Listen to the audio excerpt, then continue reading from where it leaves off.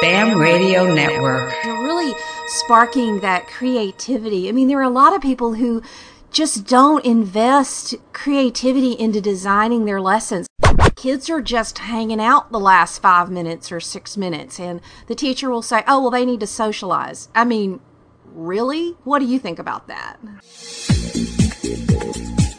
Welcome to Every Classroom Matters. This is Vicki Davis, the Cool Cat Teacher, and you're listening to the show for busy teachers everywhere about the best practices that matter. Let's get started. Today we're talking to Brian Stabnick. So Brian, a while back, you have written about the 8 minutes that matter most in the classroom. What are they? 8 minutes are the 4 minutes at the beginning of the period and the 4 minutes at the end of the period that I think can often make or break a lesson. So I went back to Harry Wong and the importance of routines and having expectations for students that as soon as they enter class, there's going to be some type of task that they need to complete to get them working, to get them focused, and to get right to the heart of the matter of the lesson. So the post that I wrote for Edutopia focuses on things that teachers can do at the beginning of the period to get students working, and then at the end of the period to come to some type of resolution or closure that can allow the lesson to come full circle.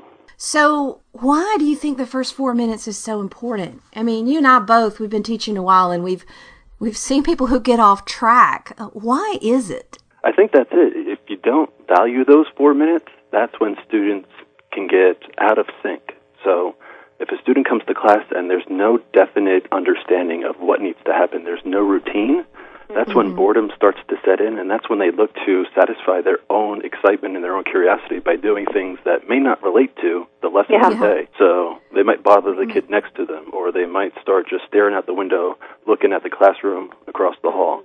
I think if you get kids in their seats, get them working, and whether that's reviewing something that happened the day before, it's prepping them for something that's going to happen in the lesson that day, I think you really have a great chance of then carrying that attention throughout the entire lesson if you get them right off the bat. So, Mr. Stabnick, I'm walking in your room. I'm a student. What happens in the first 4 minutes in your classroom?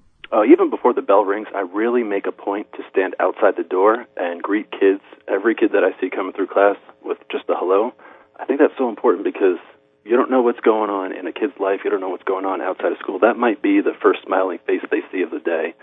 So even before the bell starts, I'm there letting them know I'm acknowledging their presence and I value that they're coming to my class. And then as soon as they walk in, they're going to see something on the smartboard. So in my district, we got smartboards in every classroom, and there's going to be something up there for them to do. So in the Edutopia post, I talked about a couple things that you can do in those first 4 minutes.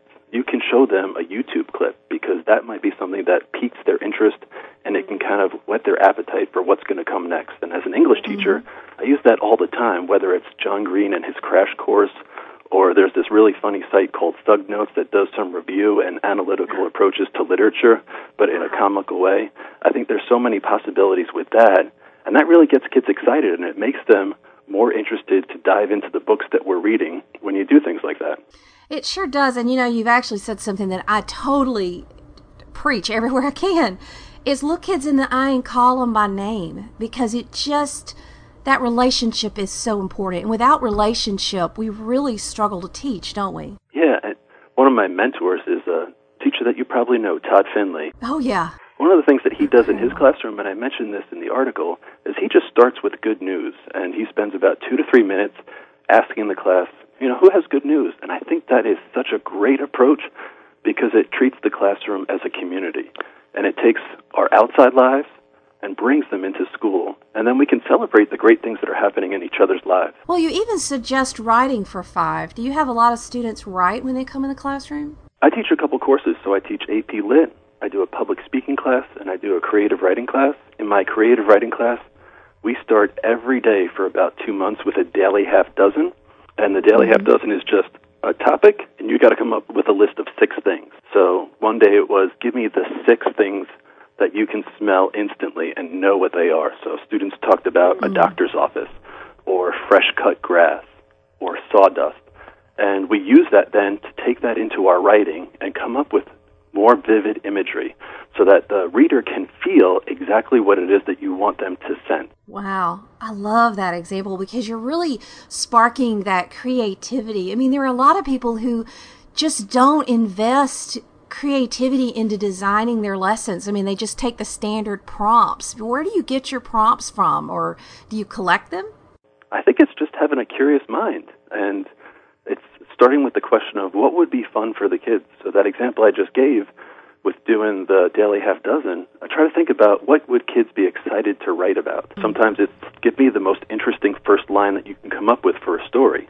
And it's a challenge there because it's going to take some thought to figure out what your reader might find interesting, how you can construct it to create that interest, and how you can do it in only one sentence. Wow.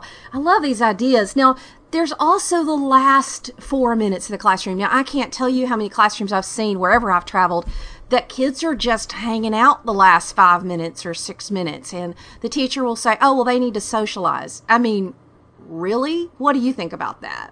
I don't think that's a terrible thing when it happens occasionally. So I feel that sometimes when my lessons have ended 2 to 3 minutes before the bell rings, it's a great opportunity for me to know the kids. So I'll ask them about the sports teams that they're on or the clubs that they're in, or just if they have a T-shirt that says a rock band, I'll ask them about the band. So I think that's a great way to build relationships. But if that happens every day, I don't think that's setting a good precedent for the learning environment. Mm-hmm. So how do you end class then? I think there's a couple ways. There's the classic exit tickets that students leave the room. They hand you summary of the learning that occurred. I think another thing to do is use the power of technology. So I've seen teachers do this digitally, and I've seen them do it physically. They'll have the class tweet out in 140 characters what they learned that day, or there might even be a question that they have to answer at the end of the period that summarizes the learning. But I've also seen teachers do that on paper. They have bulletin boards, and they just cut out the Tweety bird and have students write their summary of the learning. So I think there's a couple ways to do it, but I think it brings everything full circle so that you got them at the beginning focused, and then at the end you check for that understanding that's so essential.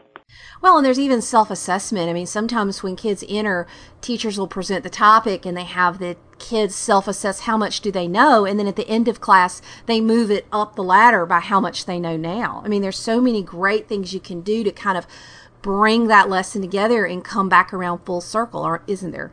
Yeah, I use an app called Socrative a lot. I just learned about it last year, but I've used it in the way that it allows us to combine information and put it on display really quickly. So with my AP students, if we're doing a lesson on thesis statements, I'll tell the students to take out their phones, type in their thesis statement for the prompt that we were working on, and then in those last 3 minutes, we can see everyone's thesis statement right there on the smartboard and kind of have a mini critique and just say some of the things that we like about them and some areas that might be for improvement. And I think the great thing about using that kind of technology, in the past, I had to have kids come up to the chalkboard one at a time, maybe two at a time, and it just took forever. Now, they just hit send, and it's right there on the board for everyone to see. Now, when you're at the end of a class and the kids leave and you have that moment where you go, yes, I nailed it. How do you characterize those classes where you feel that? I think it's short-lived because I got that next class coming in.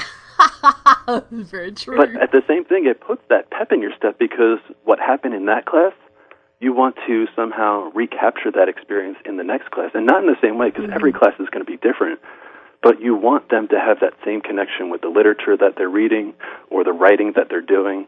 So to end it, it's validation that you've achieved what you wanted to in terms of your lesson plan, but it makes you hungry for more to see if with that next class, can you take it to another level? And I want to circle around to something that you said in terms of relationships. I mean, there's some studies that have been done that actually show that social relationships between students and teachers is more impactful than academic relationships between students and teachers. But as we do all of this teaching, as we have all of this to plan and do, it does come down to how we feel about our students and how they feel about us, doesn't it? I think it's just that basic human need to feel valued and acknowledged. And who doesn't want that out of their everyday life, to have people take notice of the work that they do, to value that their existence is contributing to the larger community of the classroom. I think those are things that are seemingly small and may not show up on a observation checklist, but those are the things that can make or break a classroom and make or break a year. Absolutely. You've given us, Brian, so many great things to consider and ponder. Teachers, I'd like to challenge you. What's your relationship like with your students? Are you at your door? Are you greeting your students by name? How do you start class? How do you end class? There's so many great ideas here. You can also look for people like Dave Burgess and Teach Like a Pirate, Todd Finley. There are lots of people and lots of teachers who give you an idea for how to start and end in a powerful way. But I also want to remind you, it is about our relationship. It is about helping every student know that they matter, their work matters, and that learning matters. Thanks for listening. You've been listening to Every Classroom Matters. If you think today's guest is helpful or inspiring, will you share this show with someone else? I'm Vicki Davis, the Cool Cat Teacher, and I'm here to help. So give me a shout out on Twitter. And thank you for making the best practices here on Every Classroom Matters part of your busy day.